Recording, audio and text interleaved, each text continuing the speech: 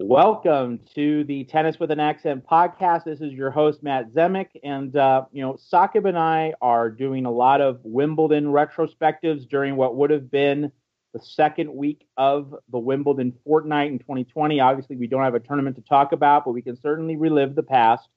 Boy, it just feels so weird to not have a Manic Monday order of play to discuss on Middle Sunday. That's what we're recording this on Middle Sunday afternoon, and it's just so jarring. But the next best thing, if we don't have live tennis to talk about, we can talk about Wimbledon in the Open era. And to do that again is our in-house contributor, expert, analyst, Mert Ertunga. You can follow him on Twitter at Mertovs, Mertovs, T, the letter T, desk, Mertovs T desk on Twitter. He has his own blog site, and we really value his contributions. Mert Ertunga, welcome back to the Tennis with an Accent podcast. Thank you, Matt. Always delighted to be here. Yeah, so let's now this is going to be Wimbledon and more specifically a focus on women's tennis in the first half of the Open era. So basically from the start of the Open era in 1968 through the latter portions of the 20th century, not so much on the 21st century, because that's really very familiar to virtually every tennis fan in our audience. We want to kind of go a little bit deeper into the past and unpack some of the nuances from the latter portion of the 20th century. So comment on, now this, I'm going to kind of string a few things together in one shot, and because I know you'll have a lot to say. We'll be able to ask some follow-up questions or pause for various specific details. But comment on the state of the women's game when the Open era arrived in 1968, and then taking us through that first cluster of years in 1968 through 1973 at Wimbledon, and then focusing specifically on 1973, a hinge point year. So 68, and then flowing through 1973. Sure, and in the mid '60s, of course, the amateur tour and the majors are struggling, and then the story is fairly well known. But in 1967, there's amateur tennis is really struggling. So in 1968 arrives open era tennis, and when it arrives, we're in women's tennis, we're smack in the middle and if we're going to center the discussion on Wimbledon, the Open era arrives smack in the middle of a run of attacking players, some serve and volleyers, net rushers, and since Althea Gibson's first title in 1957. There had been an abundance of serve and volleyers, net rushers who played semifinals and finals at Wimbledon.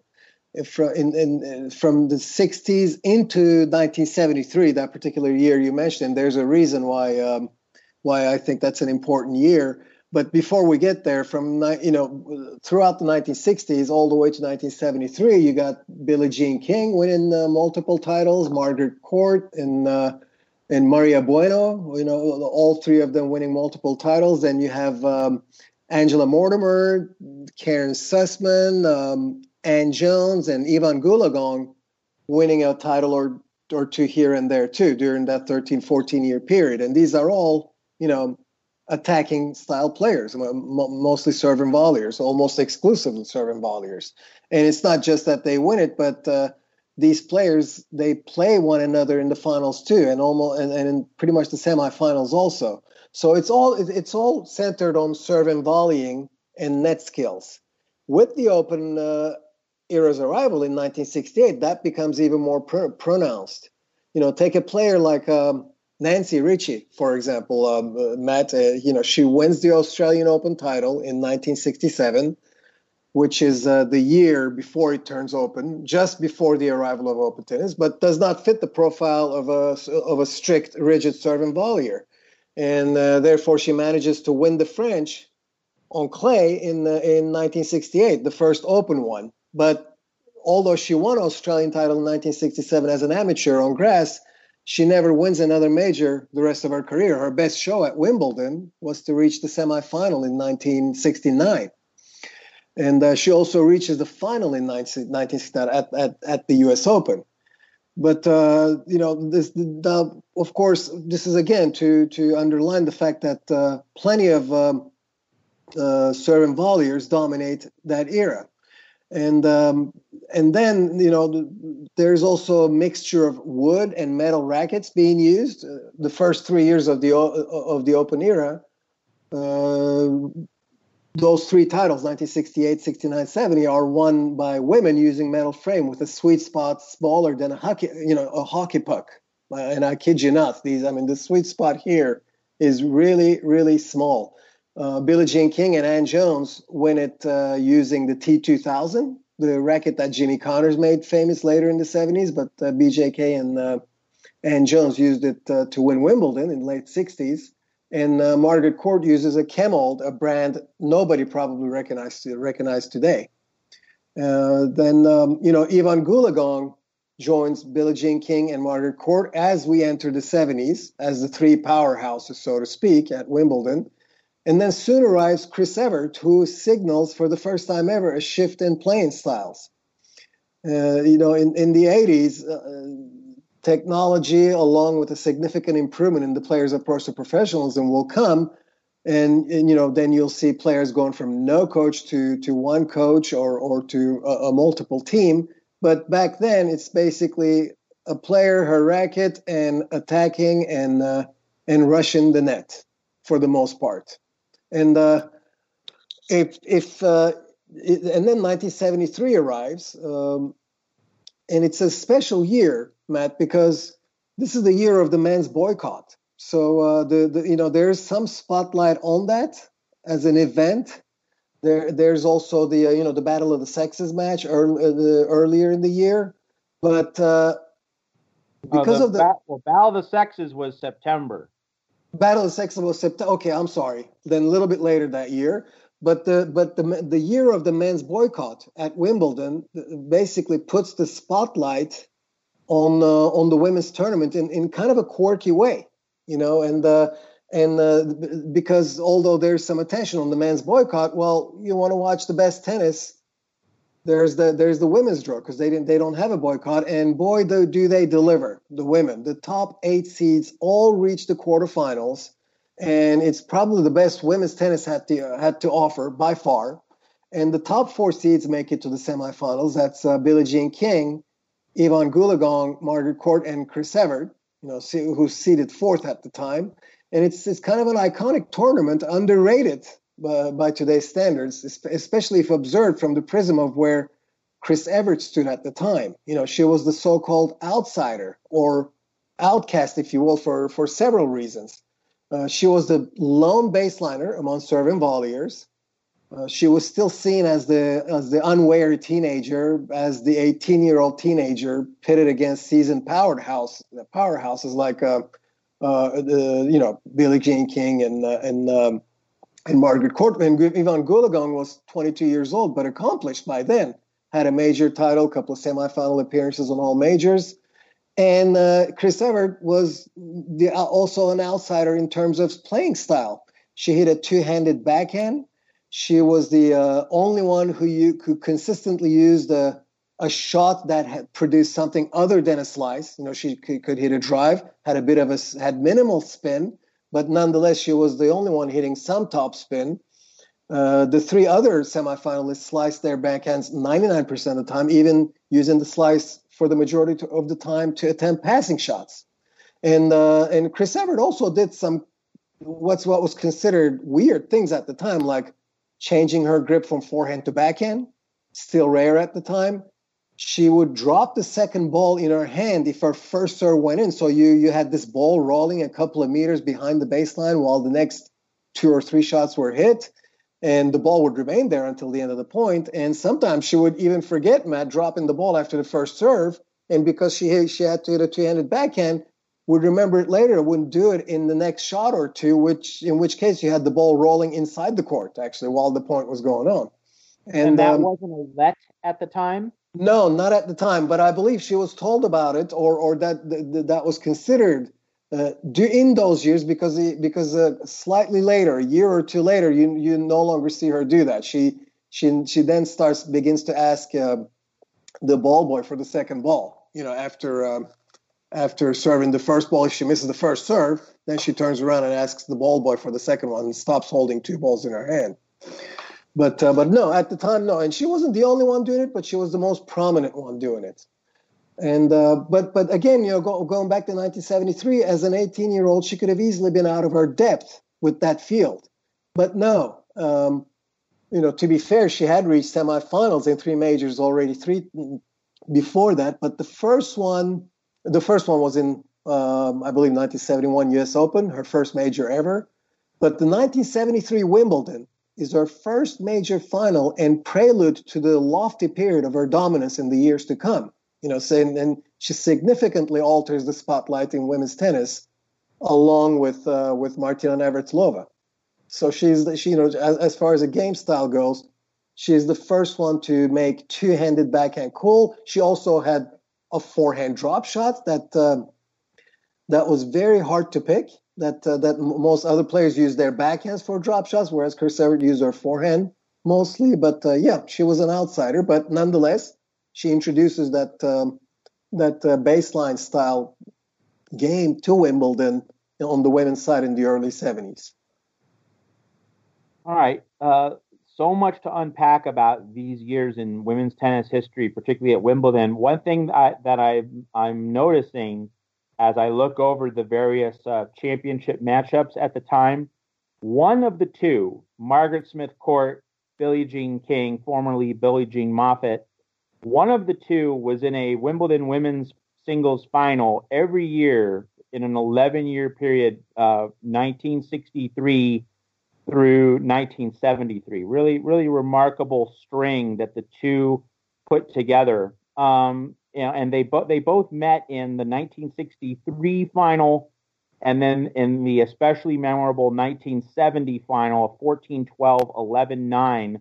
What are your highlights and foremost takeaways from Margaret Court versus Billie Jean King at Wimbledon, and how their Wimbledon careers went in different directions, with Billie Jean clearly surpassing Margaret Court at the All England Club? Well, Billie Jean King, very high IQ player, tremendous backhand slice, great mover at the net. She was 5'3", but she could hit the high volley very well, the high backhand volley, for example. And she was quick, so she was hard to pass at the net. Her footwork often gets overlooked because of her other qualities like technique and her high IQ. But she also, Billie Jean King also possessed specialty skills like the ability to place her overheads with pinpoint accuracy.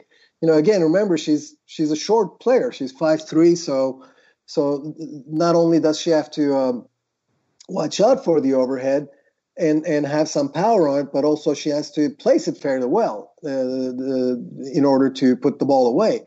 She handled pickup volleys and half volleys beautifully, and had a wicked backhand drop shot. And now, could Margaret Court do these things? Yes, she could also, but not to the extent that Billie, not to the variety. And let's put it this way: she didn't use it with as much pizzazz as Billie Jean King did. Billie Jean King also had kind of an aggressive on-court demeanor, wearing her emotions on her sleeves, which was somewhat rare at the time. She made fist pumps and yelled "come on" to herself regularly, which is not something that you saw players do back then. And the fact that she was, quite athletic and possessed all those skills early, and used them, put them to use on the court, I think kept her in a lot longer than people thought she would. But this is not to undermine Margaret Court by any means, because she could do many of those things herself. She also had high IQ. It's just that she, Billie Jean King just survived longer at Wimbledon and was able to, because of her footwork and her general motivated disposition, I should say, ended up staying in the game a lot longer. Talking about Chris Evert, Mert, now this question, relates to Wimbledon, but it involves a different major tournament. And of course, in the early 1970s, when Evert first came to prominence, you referenced her 1971 U.S. Open semifinal against Billie Jean King. Of course, at that point in time, the U.S. Open was still at Forest Hills and played on grass. Then, of course, it went to green clay for 3 years from 1975 through 1977 before the relocation to the USTA National Tennis Center in 1978, which was hard court. Do you think that the reality that the U.S. Open was on grass in the early 1970s helped Evert adjust more quickly to Wimbledon grass? And also, the second part, Mert, do you think that the U.S. Open switch away from grass in the mid-1970s hurt Evert in the late 1970s and early 1980s at Wimbledon? Matt, before we go on to that question, there is something about when you started talking, I remembered this about Margaret Court and Billie Jean King. Going back to your previous question, that I would like to mention, if that's okay. Absolutely. Okay, because you brought up that 14-12, 11-9 match in 1970 finals, and this reminds me, because I talked about rackets earlier. When Margaret Court defeats Billie Jean King on that year, that's the year that Billie Jean King went back to wood racket, and she played with T2000, 60, 68, 69, and then goes back to wood racket. And Margaret Court won the first two majors of the year on that year, and in that match, I remember that match 14-12, 11-9. Margaret Court wins her, because I watched it several times. Margaret Court wins that match on her sixth match point with both players ailing badly, and it could have gone both ways because Billie Jean King also had chances to take the upper hand on both sets. Now, Margaret Court had a severe ankle injury and was prompted to play following an injection in that match, but the doctor told her that the injection would wear off after about 2 hours. So she was in a way she really didn't have a choice but to finish it in 2 sets. And she was you can see her frequently shake her taped ankle in the extended games of the match. Billie Jean King, for her part, had a knee injury that began to strikingly hamper her movement. And in the late stages of the second set, you have, you see her not even serve and volley much because that requires that explosive first step. And lo and behold, Billie Jean King has to have a knee surgery shortly after that match, which keeps her out of the U.S. Open 2 months later. And by the way, Matt, we talked about Chris Evert's habit of, dropping the ball, a quirky habit, if she makes the first serve and drop the second ball. Well, Wimbledon had a quirky tradition that they finally did away with 1974. They did not have chairs to sit on during game changes. So players had to stand during game changes. They would go to the changeover and had to stand. And imagine, you watch those late stages of the second set between Margaret Court and Billie Jean King, and both women are in pain, and they're struggling to even move between points, and they go to a game change at 9-8 in the second set, and they can't even sit down. That's an interesting side anecdote as well. Okay, I have to ask, were they allowed to lean on the net or the chair of the chair umpire or a drink dispenser of any kind? Well, what they used to do, I guess, yeah, sure, you could, they could lean on the umpire's chair, I'm sure, but you never saw them do that, I guess, because that makes it look, let's put it this way, that makes you look weak, perhaps. So what you see them standing most of the time, doing most of the time, is they're standing and grabbing a drink, toweling themselves, but they're standing up. They're not sitting down. There are no chairs. Yeah, and I mean, this might seem like very minor and inconsequential to a lot of listeners, but one has to remember a couple things. One, in those times, there was a much more macho element to sports, and team sports in the United States, college football players weren't given water in summer practice, and books and movies have been written about teams that didn't have any water for 2-hour practices under these taskmaster coaches. Those teams were celebrated in popular culture for being tough and manly. And the other thing, Mert, is that in terms of tennis, in the early 1970s, before 1974, Billie Jean King was trying to get the Virginia Slims tour off the ground with Gladys Heldman. and Chris Evert and other contemporaries. So if they did show quote unquote weakness, I mean, obviously we would not regard that as a sign of weakness. They're just trying to protect their bodies. But, in the popular culture of the time, if they did show what many people in the public would view as weakness, that would undercut the financial, economic viability of starting a women's only tour. So no wonder they didn't do it. There were many legitimate political, economic reasons for avoiding that.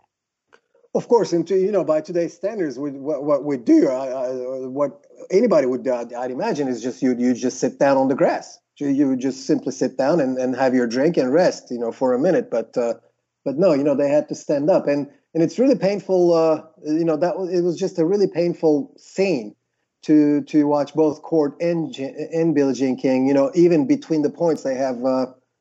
They have to watch out how they're walking or how they are stepping, and yet they can't even sit down during the game changeover. But that's. We also have to mention, Mert, that this was the last major tournament before Jimmy Van Allen's tiebreaker came into existence months later that summer at the 1970 U.S. Open in Forest Hills, and also this was 1 year after the Pancho Gonzalez Charlie Pasarell Wimbledon match, which I think to many people is regarded as kind of the final ultimate catalyst for the creation of the tiebreaker. That was a match which had a 24-22 set, I believe a 16-14 set, and another set of at least 20 games, and that helped create the momentum for the tiebreak, but Wimbledon had not yet adopted it for the King Court match and the 1970 tournament as a whole. So one final question on the 1970 match, Mert, and related to what you've said.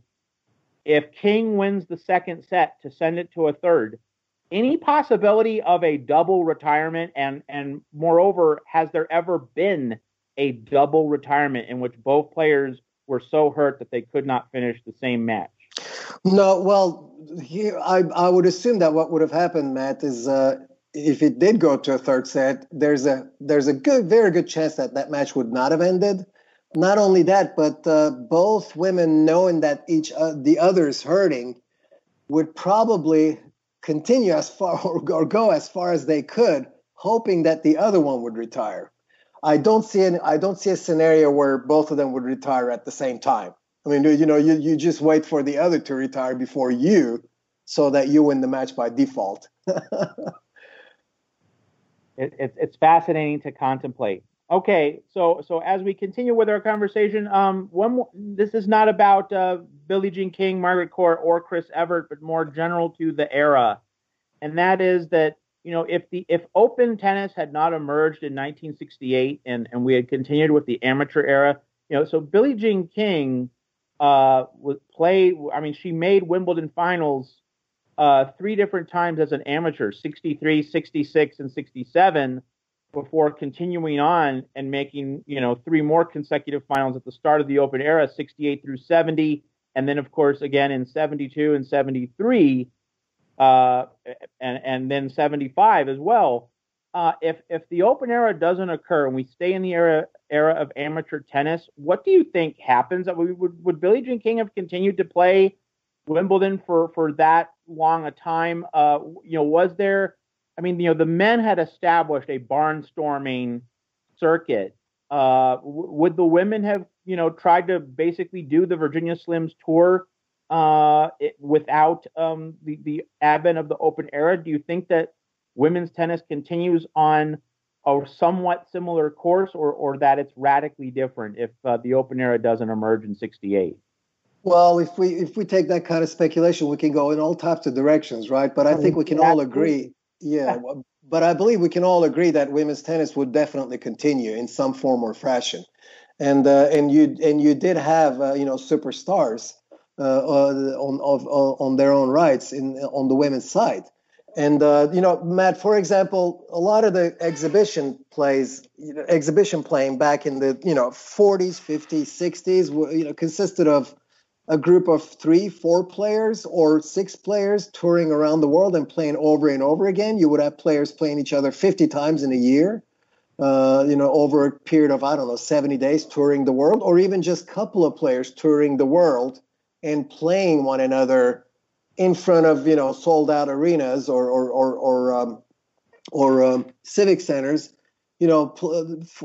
over and over again. They would just play each other, and that's that. Then there would be a promoter, and that's how you would make your money. Now, imagine if the Open era did not arrive, and you had Chris Evert and Martina Navratilova touring around the world in the 1970s and 80s, playing each other over and over again. Imagine how much money they would make.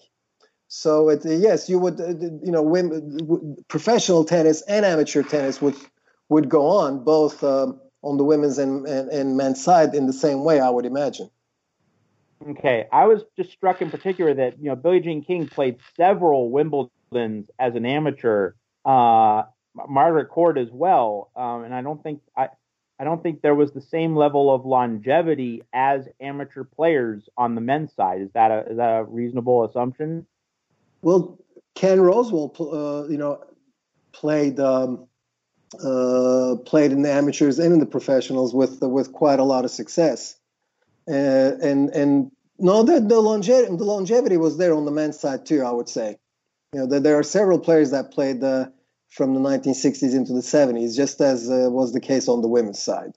Back then it wasn't as physically demanding as it is today. Today it's much more physically demanding.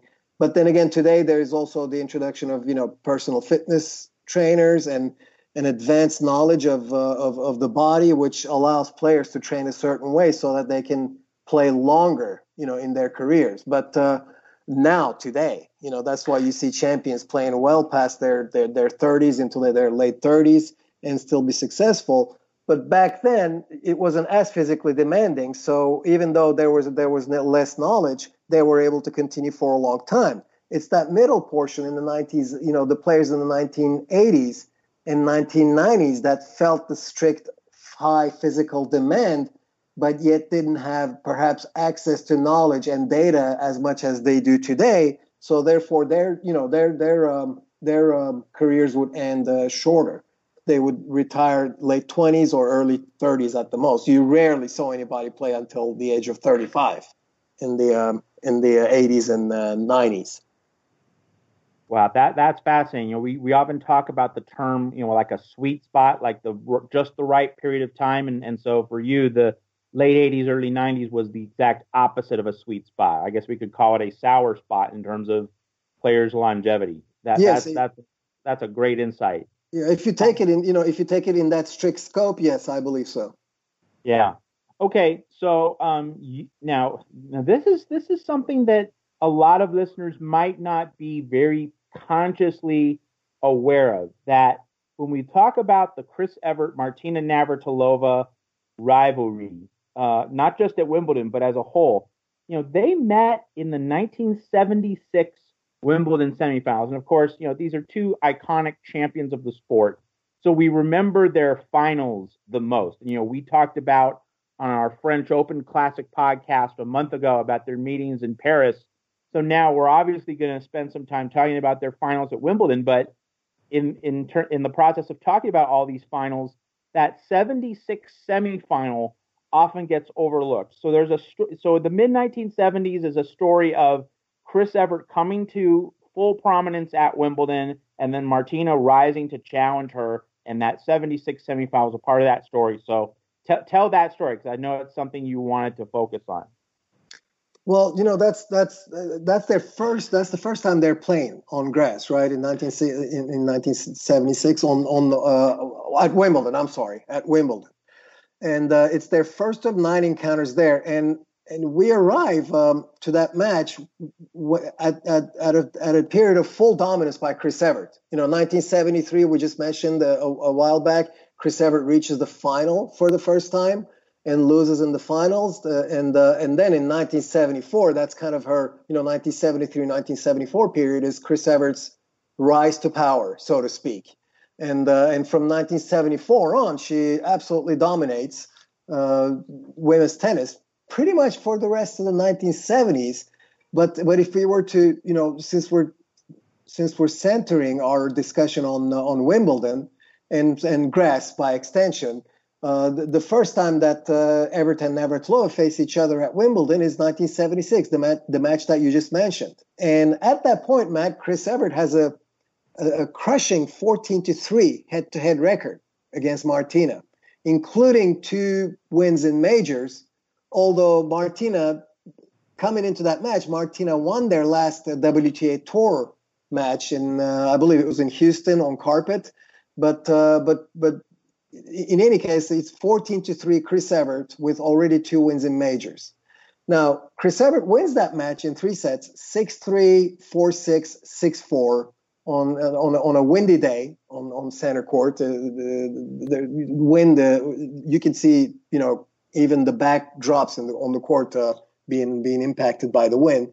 But Chris Evert wins that match. Very good match, very tough match. But what people should focus on if they ever get to watch or do a rewatch of that match, it's very hard to recognize Martina here, and I mean not physically first of all, and mentally, her demeanor on the court. You watch that match with Martina.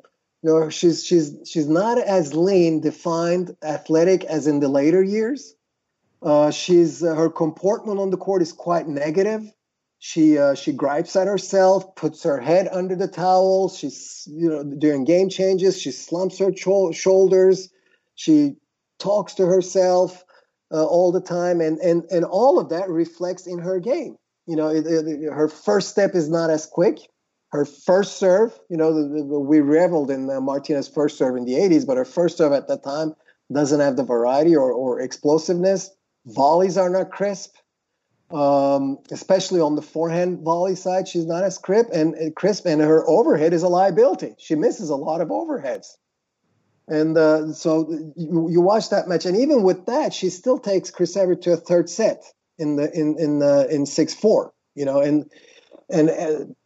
So therefore, that's kind of a important match to remember, because if you watch, if we're going to talk about women's tennis evolution, games evolution, it kind of runs parallel with Martina Navratilova in the 80s, in the sense that she brings a whole new dimension to the equation with the off-court training and physical fitness, because you can already see the transformation in her physically and mentally on court from their 1978 match on forward. And in 1978 is when the shift occurs on grass in the rivalry between the two.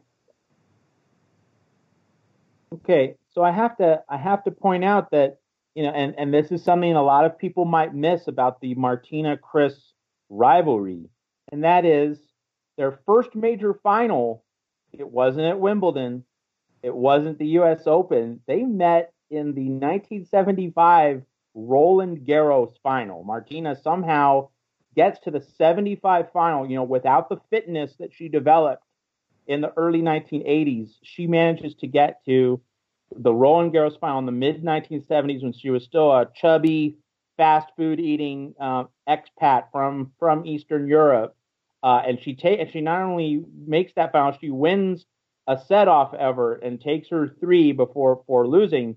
How much did that 75 Roland Garros final not only shape the 76 Wimbledon semi, but also just the course of the rivalry in terms of giving Martina the awareness that she could compete with Chris Evert? Well, in that French Open final that you just mentioned, that's a good example, because Chris Evert out conditions her in the third set too. And in the third set, you kind of see Martina, the fade away as Chris Evert pretty much dominates it. I believe it was 6-1 or 6-2 in the third. But at that time, though, Martina, you have to remember, Martina Navratilova is new to the scene. That's the year she defected from Czechoslovakia and took up residence in the U.S., I believe, in 1975. So there's a lot of uncertainty in her life. And she probably didn't have the time or the environment in which to focus fully on how to improve her tennis. But by 1976 or so, Martina probably herself would have a lot to say about this. But from 1976 on, the next year, she's much more established. She starts seeing that she can, again, she took Evert to a third set in the 1975 French Open, as you pointed out, her Chris Evert's best surface. And then in 1976, when she plays that tough match, 6-4 in the third, Chris Evert wins it in 3 sets, but a tough match. I believe that she felt like she probably felt like the first time she could beat her was on a fast court.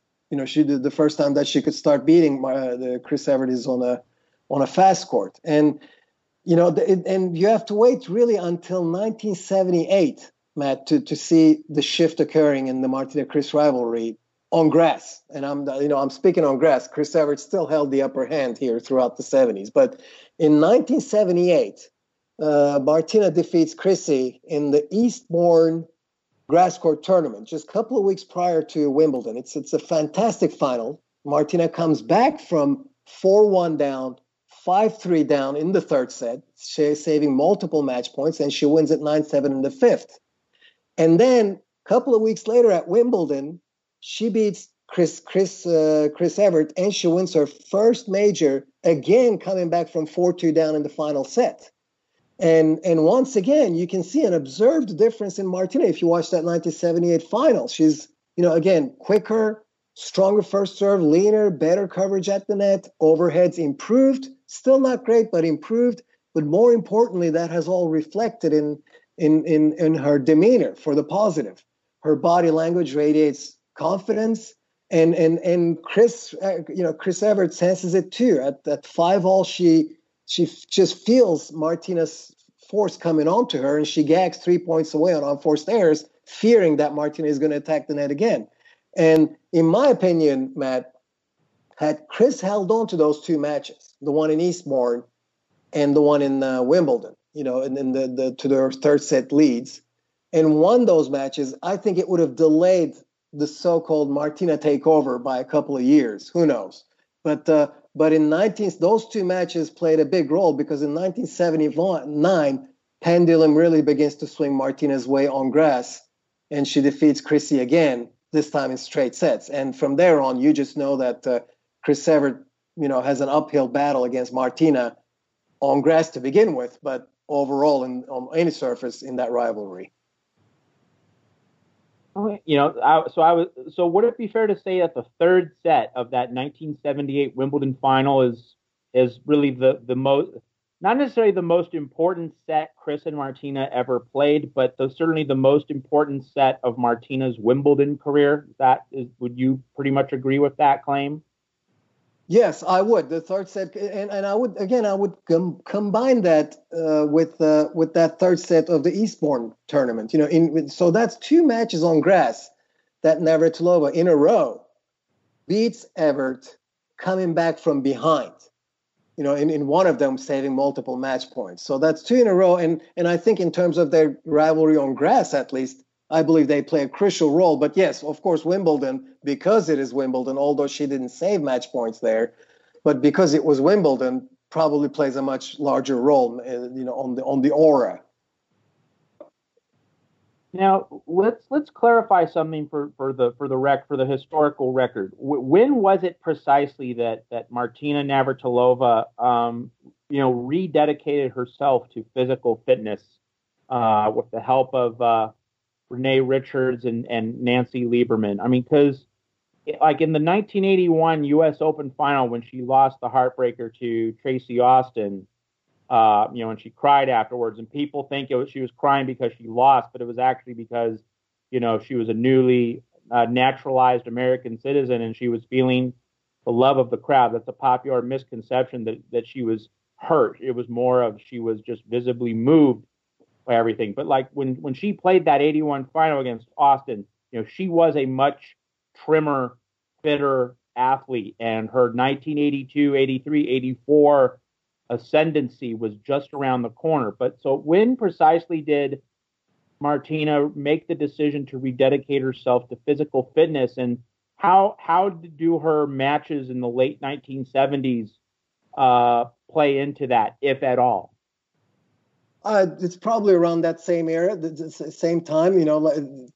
We're talking late 70s, very late 70s, 1979, 1980. I don't believe it was one of these things where she woke up one day and say, you know what, I'm gonna bring a new dimension to the game of women's tennis, and start dedicating hours and hours off the court, to the health of my body, and become just a physical. A physical force on the court. But I would say that it's probably in the 1979, 1981, 1982, somewhere along those lines.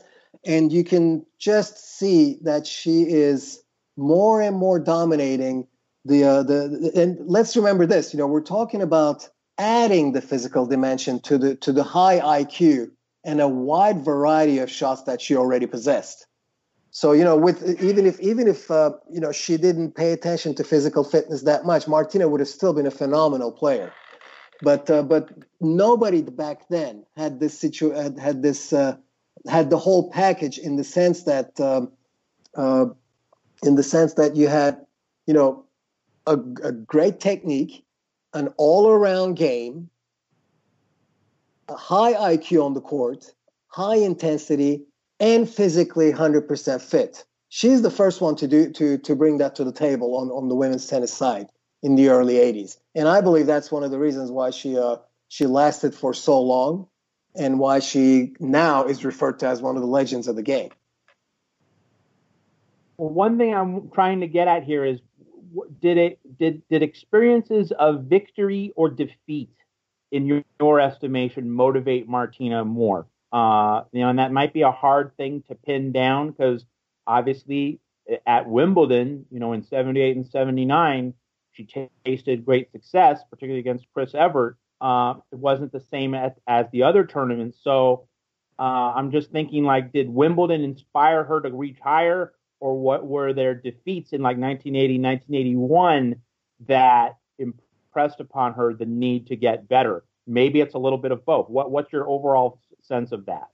Well, this would be a hard question for anyone to speculate. I think probably Martina herself would be the only one who could answer this question correctly. But Martina, I think we can all agree that Navratilova overall was a very driven player, by desire to become the best in everything.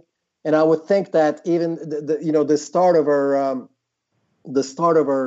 upper hand, so to speak, over Chris Evert in the late 70s, on grass first and at Wimbledon first, probably made her question, why can I not do that to her and the rest of the field on the other surfaces too, and what do I need to do? And when you look at the great champions, I'm talking about the top 5 or 10 champions, women's and men's tennis combined in the open era, Matt.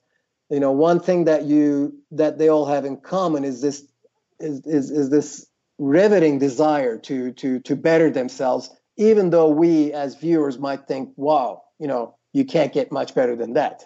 They believe that they can.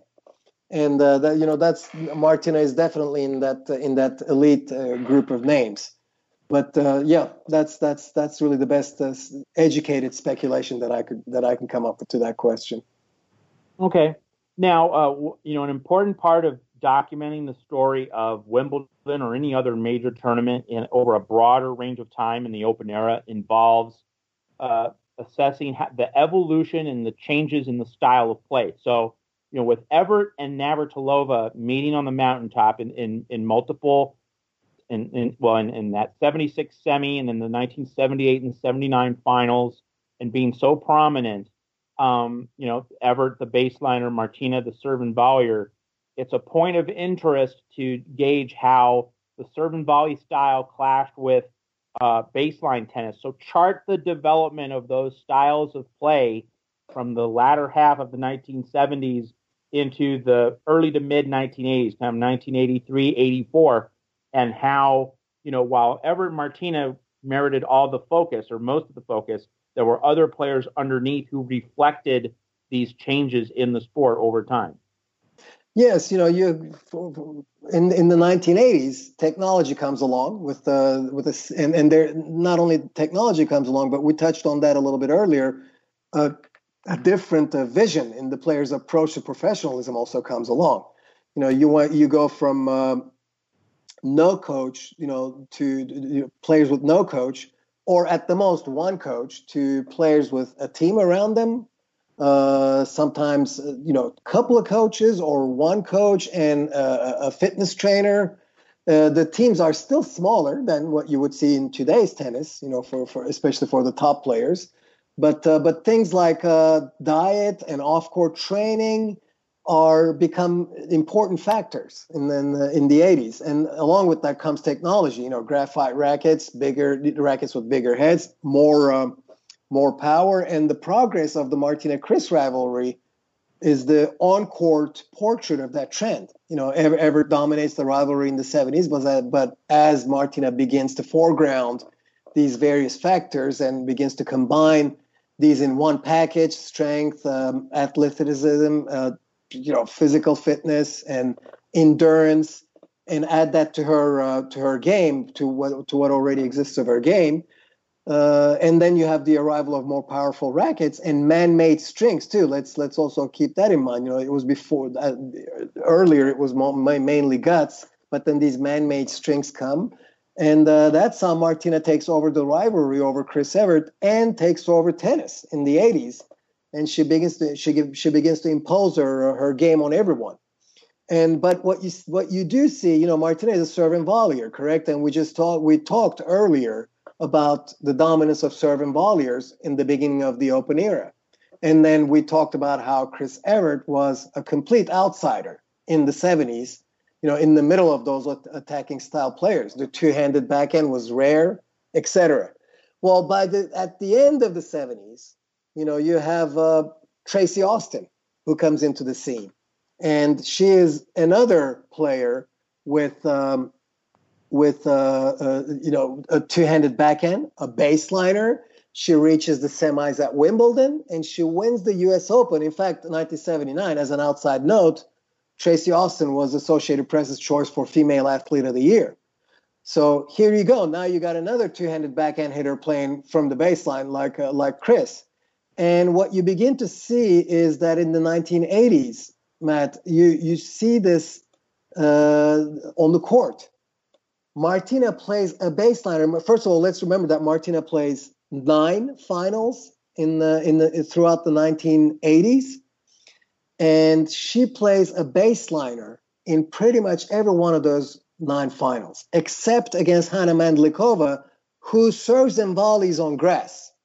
She plays her in a 1986 final. In that final, both players serve and volley consistently. But outside of that, in the 1980s, Martina has to play a baseliner in pretty much every one of her 9 Wimbledon finals. The one Wimbledon final without Martina, which featured Chris Evert and Hana Mandlikova, was still one serve and volleyer against a baseliner.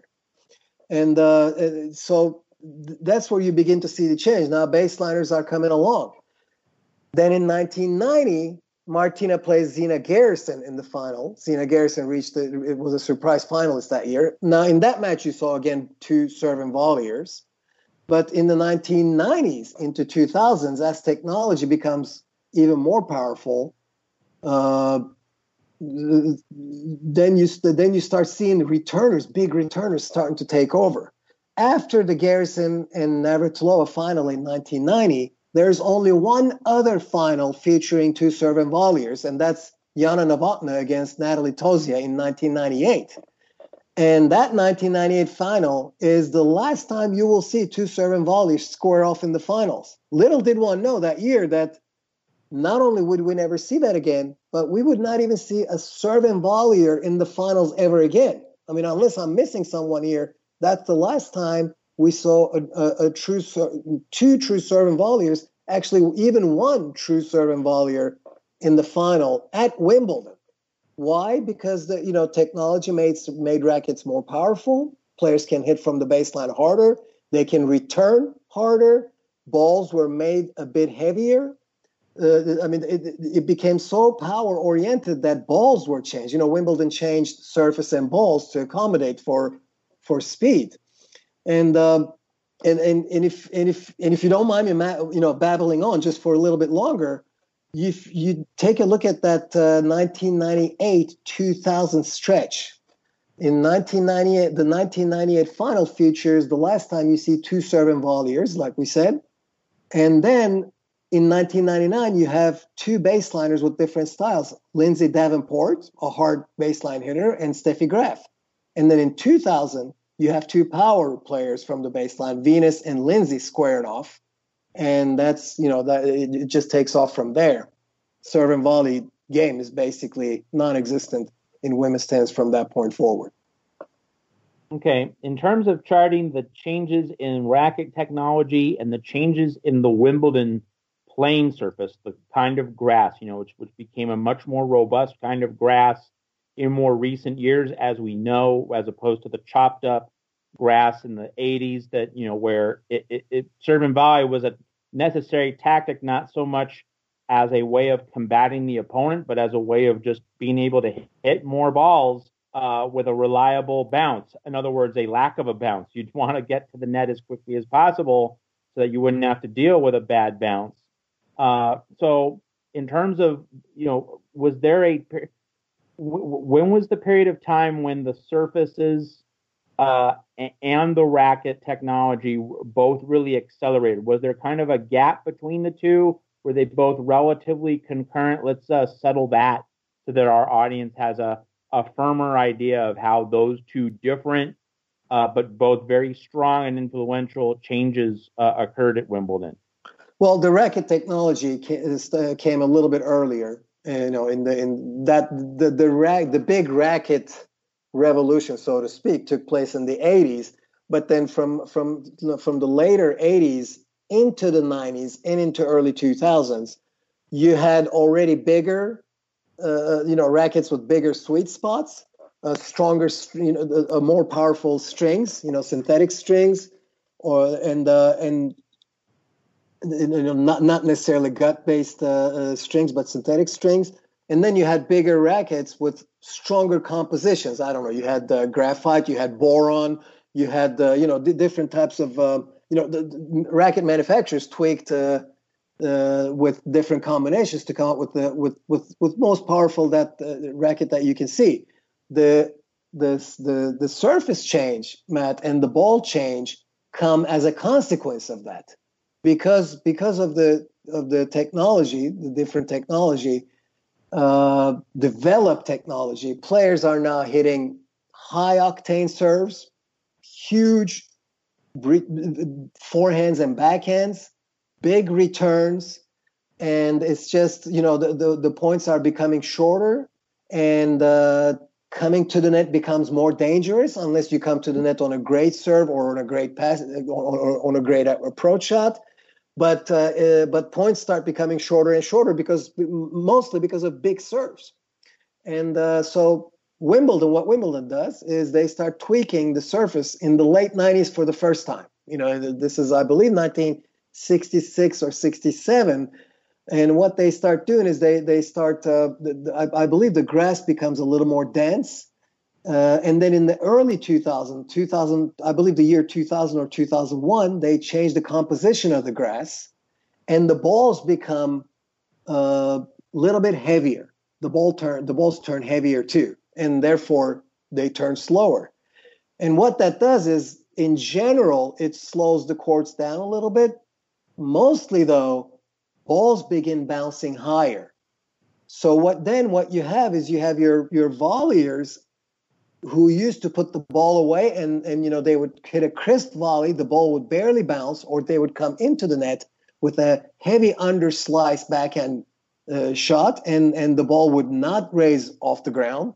Now all of a sudden those balls are raising off the ground. Or if they hit a good volley, the ball doesn't skid that much anymore. It kind of sits up just a tad more. So you have these physically super fit players, super fast players getting to balls, retrieving balls or chasing down balls that you would not see them do 5 or 6 years earlier. So therefore, that's kind of the evolution of what took place with rackets, balls, and surfaces through those years. But let me illustrate that for you with an example. Take Venus Williams very early in her career at Wimbledon. In 1998, she loses a terrific quarterfinal. As an 18-year-old, she loses a terrific quarterfinal to Yana Novotná, as an 18-year-old. And in that match, Matt, for those who are really interested in things like this, or if you're a Venus or a Novotná fan, watch that match. And what you see there is you actually see Yana Novotná starting to stay back. She serves and volleys. You're talking about a quintessential serve and volley here on grass courts, Yana Novotná. And yet she starts staying back because Venus's returns are just coming back like bullets and hard right down to her feet. Sometimes, she feels like an old-time 1960s police officers telling people, traffic saying, okay, to my right, to my left, and balls are just passing her left and right at the net. And what Novotná does is she starts staying back after some of the serves. And what she does is she approaches on the next shot because Venus nails the return, thinking Novotná is serving and volleying. She gets the ball down low to Novotná's feet if she was at the net, but Novotná is not at the net. So she takes that ball that bounces at the service line and then approaches on the next shot. And it takes all the skill and experience of Novotná to overcome Venus Williams in that match. And then in the next years, Venus again loses to Steffi Graf in 3 sets in 1999. And once again, you can just see, Steffi Graf only wins that match because she has so much more experience and she's so seasoned. And then in 2000, Venus finally wins Wimbledon. And you can just see that little 3-year evolution of Venus and see how much, hard hitting has become a tactic. Because Yana Novotná, for example, when she beat Natalie Tauzier in the finals in that year, in 1998, she went straight back to serve and volleying every single point because Tauzier is more of an old school type of player, and she didn't. Her returns were not big booming returns that she needed to fear, and she was able to execute her plan A. Whereas against Venus, she had to switch from her plan A. So there's an example of a serve and volleyer starting to struggle with the big returns and big power of the new up-and-coming baseline hitters. How does Martina Hingis fit into the story of the late 1990s and early 2000s along the lines you've just mentioned? Because, not a classic serve and volleyer, to be sure, but also not a pure power merchant. Where does her playing style fit in, and how did these changes affect her game for better or worse? Martina Hingis, it's funny that you mentioned Martina Hingis because in that 1998 quarterfinal that I mentioned of Yana Novotná beating, Venus Williams and winning the title, after she beats Venus Novotná, after she beat Venus in the quarterfinals that year, she played Hingis in the semifinals, and Novotná had to do the same against Hingis again. Hingis was hitting big returns, very skilled player, one of the most high-skilled players I've ever watched in the Open era. But Novotná recognizes the same thing versus Hingis that she noticed against Venus Williams, and she again starts to stay back on some of the shots because Hingis is just taking Novotná's serve that bounces a little bit higher and just bangs it back with a more powerful racket, and Novotná has to get really quick to the net and get that first volley if she wants to have any success. And at times she realizes that that's not going to, if she does that consistently, it's not going to bring her success. So she starts staying back against her too. Now she also ends up beating her in that match. And, like I said, in the finals against Tauzier, she plays a classic 100% serve and volley style. But getting back to Hingis, Hingis's skills were super high. I do believe that she did not have, how do I put this? She had the type of game that would have done very well if she played maybe a few years earlier, I think she would have won several titles at Wimbledon, but having played at the time that she did, right when a new influx of power hitters were coming along, and not allowing her time to, because she's a crafty player, Matt. I think is a crafty player. She builds up the point. She can drop shot, hit angles, and everything. But she's the kind of player that kind of puts down a certain plan and then executes that plan during the game. She's not a one-shot straight winner, and therefore, when she won that 1997 title against Novotná in 3 sets, I think had that come along maybe a few years earlier, before the rise of Davenport, the Williams sisters, I think she would have had more Wimbledon titles. But I don't believe that. I believe her game was still a little too skill-oriented and wasn't ready for that high-octane power on grass. I'm talking about a grass, of course. Well, and I think a lot like another Swiss person named Roger Federer, that, Hingis thrived on having a lower strike zone, to hit her shots. And so when the average ball bounce became higher with the surface change, that and she was not especially tall, that really put a crimp in her style. Yes, I would agree with that, definitely. And high bounces also, the fact that the ball began to bounce a little bit higher, obviously favors players who prefer to play from the baseline, because and who are taller, like Venus and Davenport. Exactly. I mean, that's perfect 2 examples right there, because when you look at Venus Williams and Lindsay Davenport, I think the easiest answer anybody could give is if they were posed the following question: would they prefer hitting balls from below the hip level, or would they prefer hitting balls above the hip level, on the shoulder level? And there's no doubt that Venus Williams and Lindsay Davenport would much rather hit shots or make contact with ball above the hip level. And the fact that would have been extremely hard to do, Matt, back in the grass of 1980s and early 1990s. Okay. Now, you had told me off the air before we started this broadcast, you have a few quirky anecdotes. So this is something I love. So let's reach into the time capsule and dig out some of the quirky anecdotes that you had planned for this show. Well, actually, I mentioned them. One was the all of them. I'm sure you have a few others. Nah, well, the one that the 2 that really stood out to me, or actually one has been standing out for a long time, because nobody ever talks about this, is how there were no chairs. You never hear anyone mention that. The fact that there were no chairs until 1974 is simply outrageous. And I also find a lot of things that Chris Evert did that we mentioned back when we talked about 1973 Wimbledon, like dropping one ball and having a forehand drop shot and switching grips, those are things by those day standards that are considered quite quirky. But I mean, well, we can always mention, there's I believe Wimbledon has a lot of things, like funny incidents, like streakers running onto the court, or bees bothering players, or birds coming onto the court. But the 2 really quirky things were those 2 right there. Okay, well I can come up with a quirky detail, and that is that the Wimbledon women's final used to be played at least a few times, or at least once, I know for sure, played on a Friday.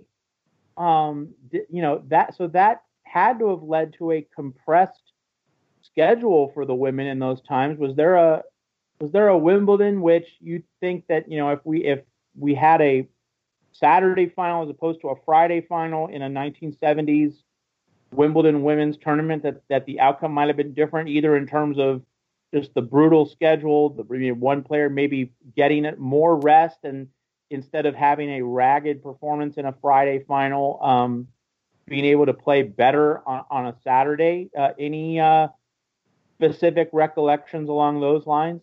I don't think so. I think the players prepared accordingly, so I'm not sure that it would have made much of a difference. And also remember, in the 70s, you didn't have a full 128 draw.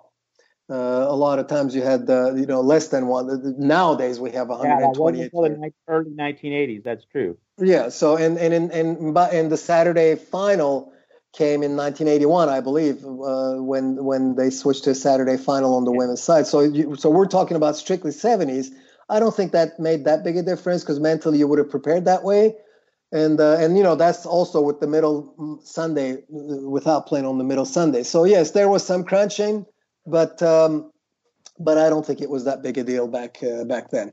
And what about the fact that Wimbledon through, I believe it was 78, could be wrong, but I think it was through 78, 71 through 78, Wimbledon, unlike the U.S. Open, had its tiebreaker at 8-8 in a set instead of 6-6. Did that influence the course of any Wimbledon tournaments in terms of the stamina, fitness of the players as they went along? Oh, I'm sure, because you see a lot of 8-6, 9-7, 9-8 type of scores in some of the score lines of not in the finals, but in the previous matches. In the quarterfinals and affect the cumulative fuel tank as you go along. I mean, that's something we've really been able to understand in the modern era. That Federer, Djokovic, Nadal, they go through week one so smoothly, it keeps their fuel tank full for the second week. So I'm sure that those extended 9-8, 9-7, 16 game sets probably had an effect at some point along the line. Of course, the good thing here is because it's a major, they do get days in between, or the tournament is played through through the course of 2-week period, or in that case, just like you mentioned, with the final being on Friday, over the course of a 12-day period. But they still have to play maximum of 5 matches.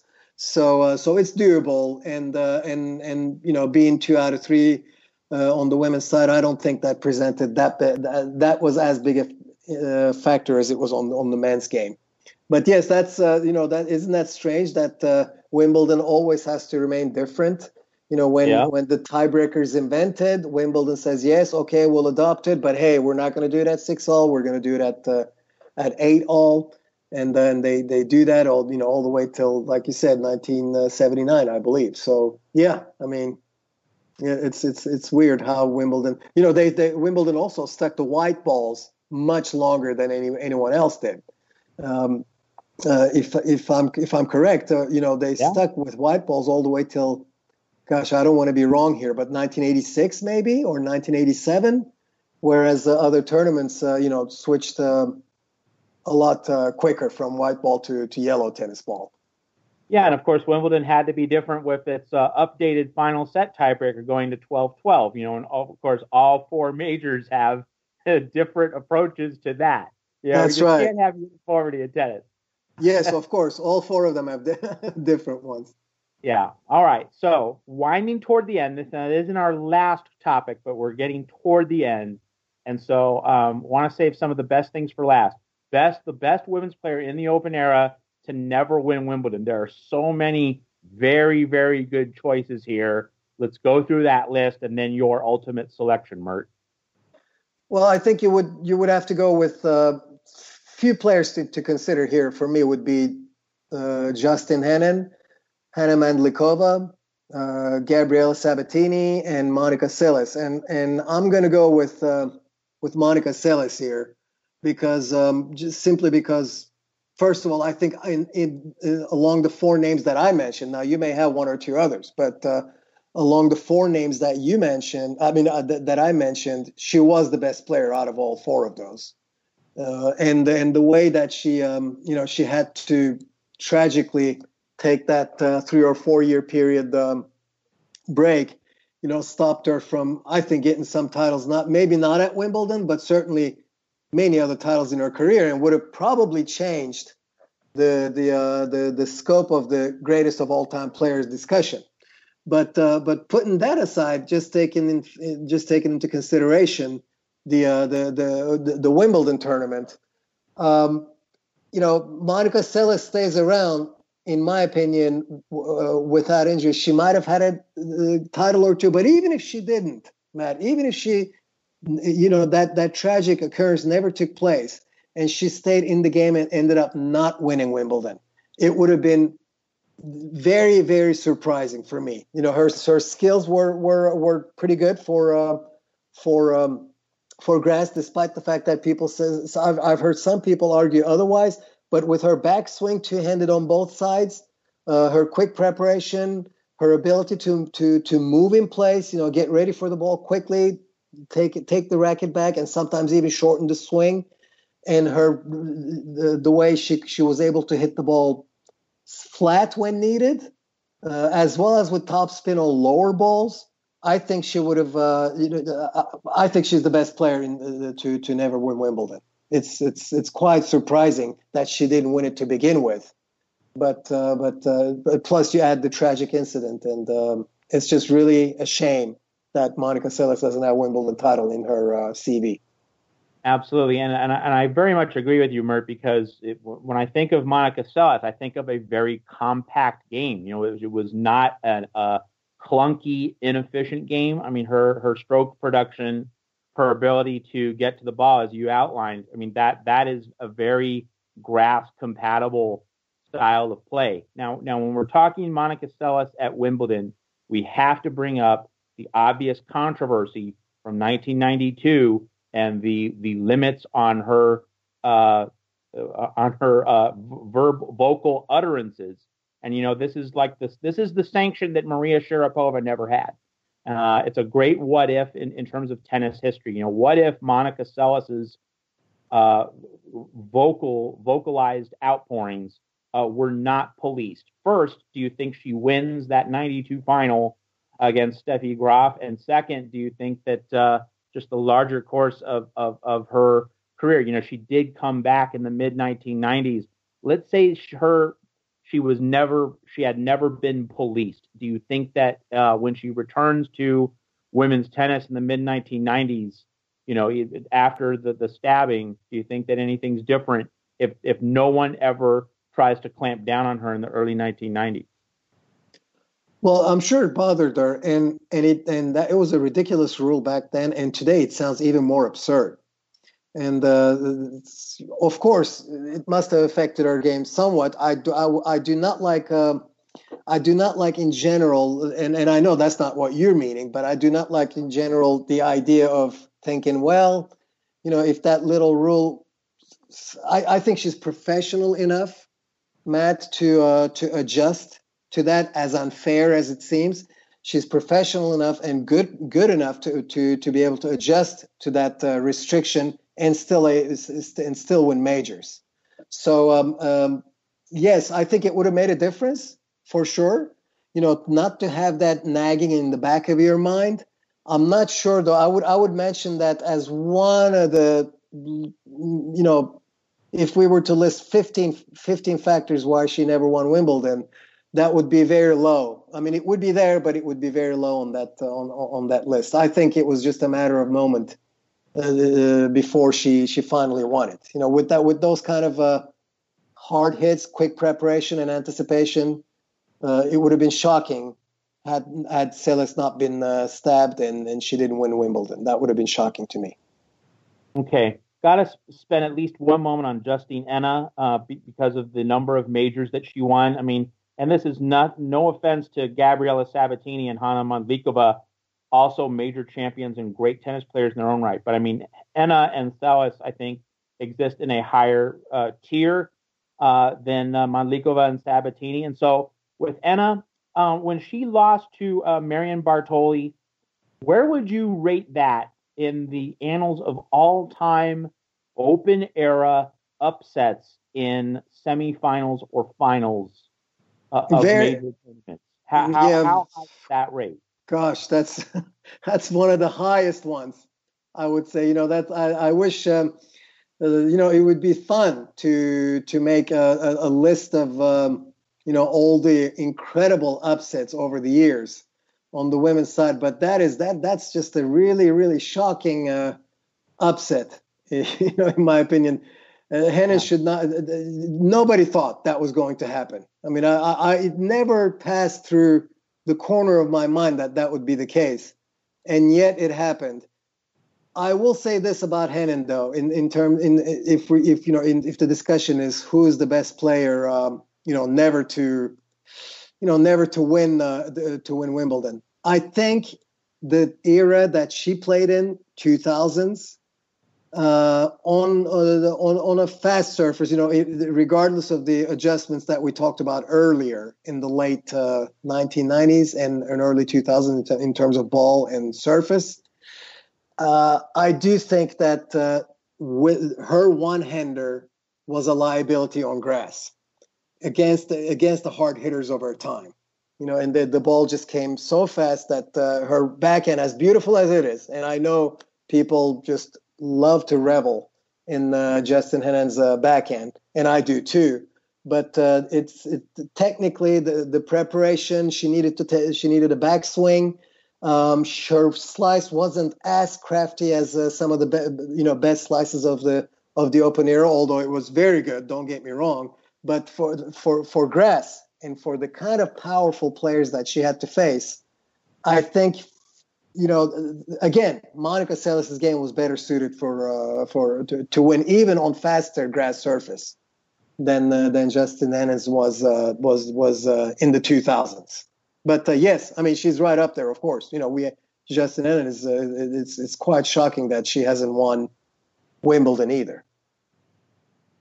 All right, and this is our final topic, Mert, and this has been fabulous, as it always is with you. But the best women's tennis performer at Wimbledon in the Open era, and of course, I preface this by saying that everyone's definition or standards of quote unquote best are going to differ, and so before you give your answer, I think it's obvious that you need to define your own parameters of what best means. So pick apart this. I think it comes down to a few obvious choices. So like the answer might not be mind blowing. The getting at a sense of the standards and what goes into your formulations might be really the more interesting part for our audience. Yeah, the couple of things that I keep in mind especially if we're talking about a specific tournament here, not in general in tennis, but one tournament. We're centering the discussion around one tournament, which is Wimbledon here. And a couple of things that we need to do is that we need to put aside who is the best player of all times or greatest player of all times when we're considering a more strict parameters like this. And so who you have here as the best performer at Wimbledon in the Open era might not be the same as the best player of all times or the best player that you have in your mind, period. And also you need to differentiate things like, some people like to include doubles in the equation. I don't. I'd like to separate doubles and singles. I know that, for example, Martina Navratilova, if we were to include doubles in the equation, would be hands down the best player ever, in Open era Wimbledon, without a question, without anybody close by. So, you would have to put Martina there. But I personally like to look at singles only. I'd like to separate the two because I also find it a little bit, I don't feel comfortable, Matt, saying, including doubles in someone's accomplishments and counting it as that person's accomplishment when there's another player that's 50% of that team. I'm not a fan of that, So Martina had to win those titles with someone else playing next to her. So if we're going to talk about best performer at Wimbledon, one player, I'd like to separate the doubles too. So if you just by just looking at the numbers, okay. You would think it's a very close call between Martina Navratilova, Steffi Graf, and Serena Williams, But I'm going to still, even just counting singles, I'm going to give the slight edge to Martina here as the best performer at Wimbledon in the Open era. And for second place, it's a very close call between Graf and Serena. And Graf has 7 titles. Serena has 6. Graf, I believe has 9 finals. Serena has 11 finals. So Graf has one more title, but I'm going to give the number 2 spot, and we're talking very close here between Martina, Serena, and Graf. I'm going to give the second spot to Serena because for me the deciding factor is Venus Williams' presence in the 2000s at Wimbledon. Again, we're talking about Wimbledon here. We have to block out all the other tournaments, okay? We're talking about Wimbledon. And Venus of 2000s, if we had to consider open era by portions, the Venus of in the decade of 2000s was phenomenal. And I would have a hard time arguing against the Venus of 2000s if we were keeping the discussion centered on who is the best performer at Wimbledon if we were to go by decades. I mean, I'd take Venus at Wimbledon in the year 2000s over any competitor, at their best decade. But if we're going to take the all of Wimbledon all together throughout the Open era, I'm putting Martina Navratilova at 1, and I'm putting Serena Williams at 2, Steffi Graf at 3, and I'm talking by very small margins. And I would like to mention Venus Williams, especially the Venus of 2000s, as just a phenomenal player. But I completely understand the urge to put, for example, I completely understand the urge to put, for example, Serena over Venus because of Serena's career accomplishments. But if Venus's 5 titles in the 2000s, it's just outrageous. And then I'd then round up the top 5 with Chris Evert as the number 5.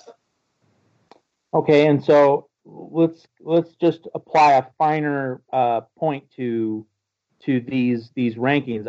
Would it be fair to assume that quality of longevity is the main factor in that? Because with Martina, for instance, you're talking about a woman who made finals at Wimbledon 16 years apart, 1978, and then in 1994 against Conchita Martinez.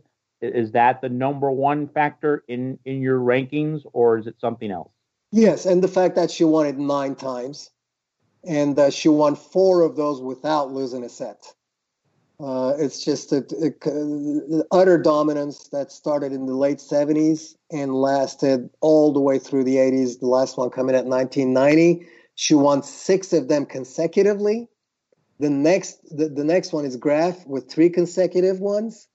And it's just it's phenomenal what she has accomplished longevity is maybe the starting point, but if you stop it at longevity, it would do Martina an injustice. What has she done during that time is also just as impressive. That's why I mentioned the quality of longevity. Yes, that's right. You are right. It's not just hanging around for a long time. It's doing a lot within an expanded time frame. And I'm assuming that that's why Serena gets the microscopic edge over Graf, just that she's been able to continue into her mid to late 30s, whereas Graf, her retirement after the 1999 final against Davenport, her retirement from the sport, not from a match, but from the sport, caught a lot of people off guard because there was a sense that, she still had a lot to offer, but it was just, she felt content to hang it up and move on to the next phase of her life. Yes, and this is why, again, Serena longevity, and also the deciding factor. I mean, what you have to keep in mind too, and of course, this is all subjective. I completely understand, and the reason why I have Serena, ahead of Graf, again, Serena had to deal with Venus of 2000s. I don't think any of the players that we mentioned dealt with another player at that level at Wimbledon for that long a period of time. The Venus in the 2000s, not just 2000 to 2004 or to 2005 to 2008, I'm talking 2000 all the way to 2010. Venus was a power to reckon with. And Serena's years, some of her best years, coincided with that, and she had to overcome Venus. Steffi didn't have to overcome anybody of the caliber of Venus in the 2000s. As much as we praise Chris Evert, okay, she was a formidable rival to Martina Navratilova, maybe the best rivalry over times. I'm not disputing that. But Chris Evert was not as daunting an opponent to Martina Navratilova on grass as Venus was to Serena in that 10-year period. So this is why I'm putting Serena right behind Navratilova, ahead of Graf in my count. I know it's subjective, it's all judgmental, and this is one thing that people have to keep in mind when they engage in these type of best of discussions or greatest of all times discussion. There are no facts here. We're talking about players from different time periods, and there are no, if you finish your sentence with, well, such and such is better, and that's a fact, well, you just lose, a majority of your credibility right there. No, that's not a fact. That's just a subjective opinion, and it's all judgmental. But that's, you ask my opinion, then that's where I stand. Yeah, well, there are lots of numerical facts, but the weight that we give to each individual numerical fact, that is now and always will be a subjective exercise. Mert Ertunga, this has been wonderful. It's been a great way for me to have middle Sunday therapy. Something good, something wonderful. And Matt, 1 second, you don't get to go away like this. You have to throw yourself under the bus too. Well, it's hard to cut in the middle, but who's your best player or best performer opening at Wimbledon? I think it has to be Martina, and I think that in many ways, I think you make a lot of salient points. It's not so much I have the exact same view as you do. It's just more of a matter of Serena in the latter half, in the 2010s.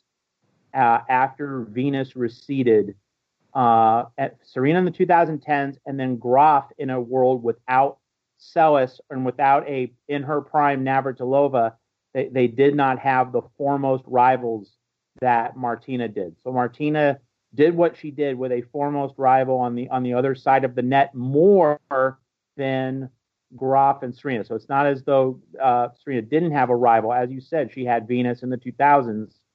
But for a large chunk of her Wimbledon dominance and the titles that she won in the latter portion of her career, she didn't have that foremost rival. Martina had Evert for a number of years, and then Graf in '87, a very crucial match. If we imagine a Wimbledon reality in which Graf had beaten Martina in that '87 final, and there wasn't a tug of war, if Graf had never had to suffer defeat to Navratilova before then winning in '88 and '89, if Graf had just been able to dominate from the start in '87, I think it would be very different. But I think because Martina was at least able to hold off Steffi that 1 year after, attaining Wimbledon supremacy over Evert for nearly a decade, I think it's still safe to say that from my point of view, that it's Martina. If you wanted, though, to say that it was Steffi or Serena, though, I wouldn't put up a big fight because their achievements are monumental in their own right. Graf being able to do all that she did as a baseliner, and then Serena setting her own standard and really becoming a better player deeper into her life than Martina. In terms of singles, they have their own unique claims to greatness at the highest level, but I do think that Martina wins it very narrowly.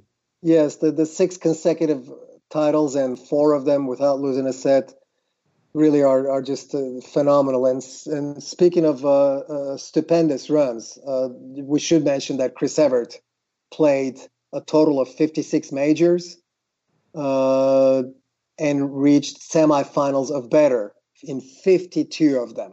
That's from the beginning of her career all the way to the end. And it is the greatest fact about her career, I would say. Yes, and she in 18 Wimbledons that she played, she reached the semis or did better 17 times. Only once did she not reach Wimbledon semifinals. So it's just, those are phenomenal numbers. Yeah. So Mert Ertunga, hopefully we will be able on middle Sunday of 2021 to have a Wimbledon tournament to actually talk about. But in 2020, this very rare, strange year, it was a great pleasure to be able to relive Wimbledon in the Open era on the women's side. So it really made this 4th of July weekend and this middle Sunday go down a lot easier for that. I and Saqib and everyone at Tennis with an Accent, we're very grateful to you for your perspective. Thanks so much. Thank you, Matt. Oh, delighted to be here. Glad to speak to you guys. All right. Take care, Mert.